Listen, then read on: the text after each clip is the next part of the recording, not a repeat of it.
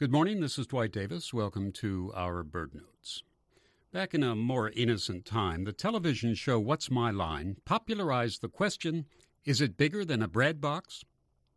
That question may sound a bit quaint now, but it served its purpose for the game show's panelists in determining relative size.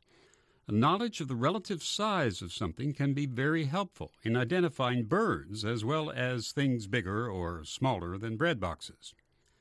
For example, Cooper's hawks and sharp-shinned hawks have nearly identical plumages. A side-by-side comparison would make identification easy. The Cooper's hawk is clearly larger. But either of these hawks, perched alone at a distance, presents a problem.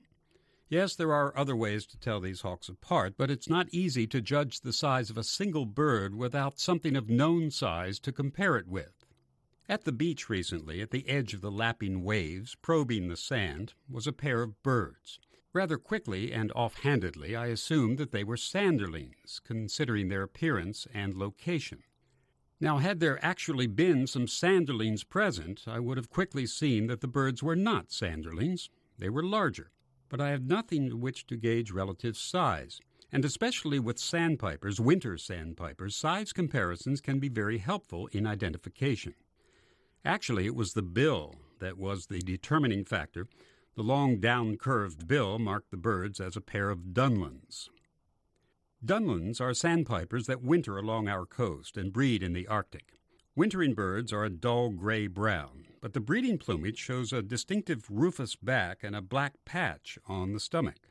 Older birders will remember this bird as the red-backed sandpiper, but its common name now has been changed to dunlin. Now, red-backed sandpiper was a good enough descriptive name, but dunlin has more of a history. The word dunlin for this bird goes back centuries, deriving from dun, meaning a dingy brown or reddish brown, referring to the color on the bird's back. The British bird known as the dunnock or hedge sparrow, it's not really a sparrow, is named similarly. It has a reddish-brown back. The word dun is also applied to horses, but in a very complicated way because of a specific gene for color.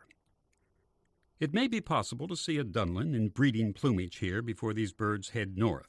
It's a handsome bird. Look for the reddish back, the black stomach, and the long drooping bill. It's larger than a sanderling, but smaller than a bread box.